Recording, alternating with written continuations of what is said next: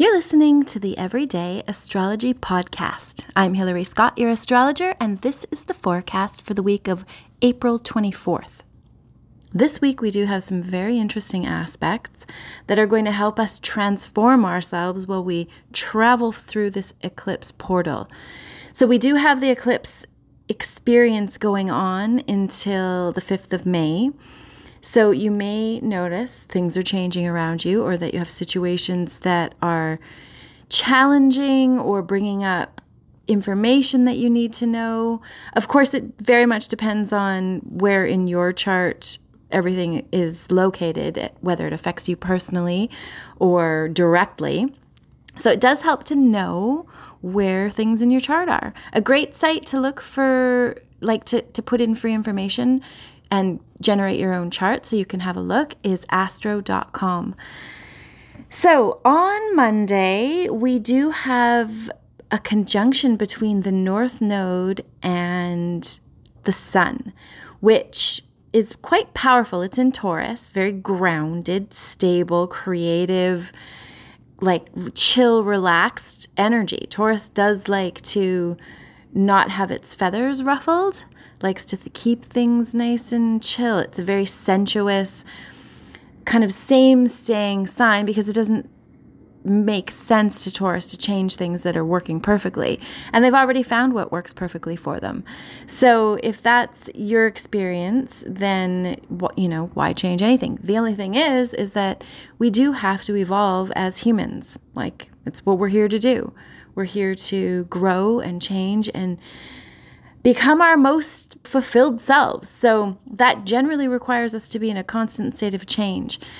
But with the North Node conjunct the Sun, I believe it helps us to focus where we're going, and especially the part of your chart that has Taurus in it. We've got Mercury there, Uranus, the Sun, and the North Node all in Taurus right now. So things to do with Taurus energy, like cooking and gardening and acquiring beautiful things for your surroundings and being very kind of grounded, enjoying the senses. That's why gardening and the sort of earthy activities are very good for Taurus. It's very stable energy. With the North Node there, it's helping us to stabilize and helping the Sun to point us in the right direction, which we're going in the direction of summer and growing and being open and free. So whatever you've got going on, keep an eye out. But it's a pretty powerful connection to have the Sun or the North Node conjuncting the Sun. It's definitely not something that you miss. It's an obvious energy. We also have Mercury going retrograde. So Mercury retrograde, I'm sure that you've probably heard it many times, does have to do with redoing situations. We got to look back. We got to see what's going on. It's redo, rework, rewind, reorganize, rekindle. Oftentimes people from the past will show up and you'll be like, well, why are they showing up? Usually there's something that has been left undone, something that needs to be sorted out, something that maybe didn't happen properly. It doesn't always mean, mostly it doesn't mean that it's meant to be this relationship that's come back into your life. Often it's sorting something out. You've got to learn something, understand something that wasn't quite finished, wasn't quite sorted out properly. So keep in mind, somebody might show back up, but don't get overly excited about it being, oh, this must be the one, or just be conscious that oftentimes with Mercury retrograde energy, it's to redo something in a sense, to figure out what was going down. We also have on Tuesday, Mercury retrograde will be going till the second week of May. So settle in, just be conscious, do all your sort of focusing on the past and figuring out what you need to do and getting all your ducks in a row for the next couple weeks. On the 25th, we do have a sextile between Venus and Chiron, and a sextile between the Sun and Saturn, and the Moon and Mercury, and the Moon and Uranus. It's a big positive energy day, and it will probably bring up things that need healing in a way that is not painful. You have some compassion for yourself and maybe a new understanding of what you're trying to learn, what you have learned, or how your pain has affected you. The situations, often Chiron is to do with our finding our power in some way, or having our power taken away, or experiencing feelings of humiliation or confusion and sadness, and like just all your really painful parts can be where Chiron is in your chart. So it being sextile Venus, it's like a healing salve, like there for your soul to soothe the situation.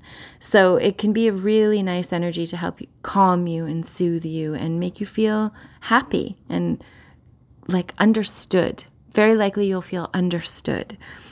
The same day with the sun sextiling Saturn, it's like we can do the work. There's work to do when we can do the work.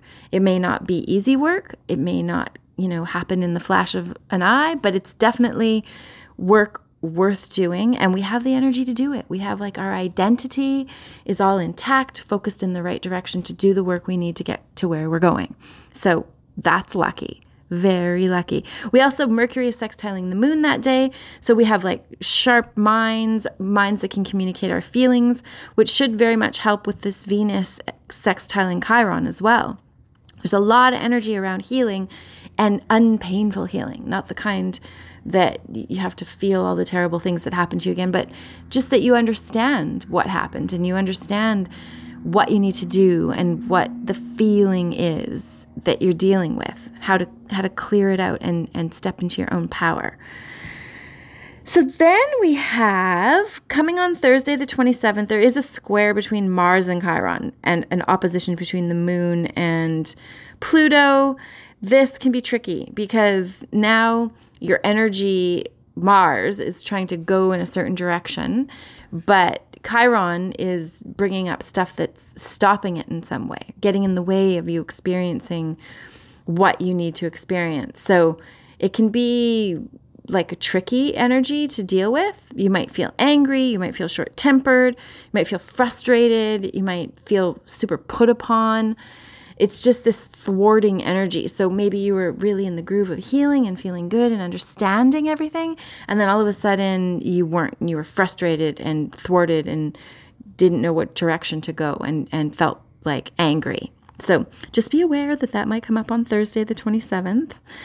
We do on Saturday have, and this should like clear it all up. The weekend is quite good energy. We have the going from the Leo moon into the Virgo moon on the 29th, which is really good energy, again, for getting everything in order. Maybe you have gardening to do, things that are of a healing nature. So grounding, being at one with nature and connecting with the things that heal you are really powerful.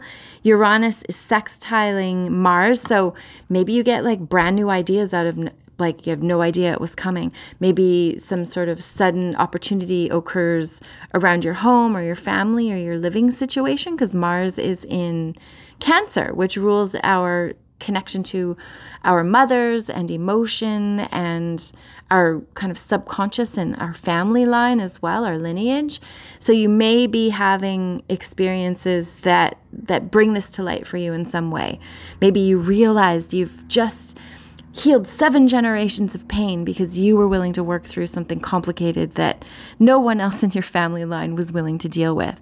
That sort of like sudden revelation and release of burden and kind of catapulting into freedom in some way, but in a way that is very healing. There is so many healing vibes going on this week. So that's good because we're in that portal. And coming up the 5th, we have the Lunar Eclipse, which will be in Scorpio.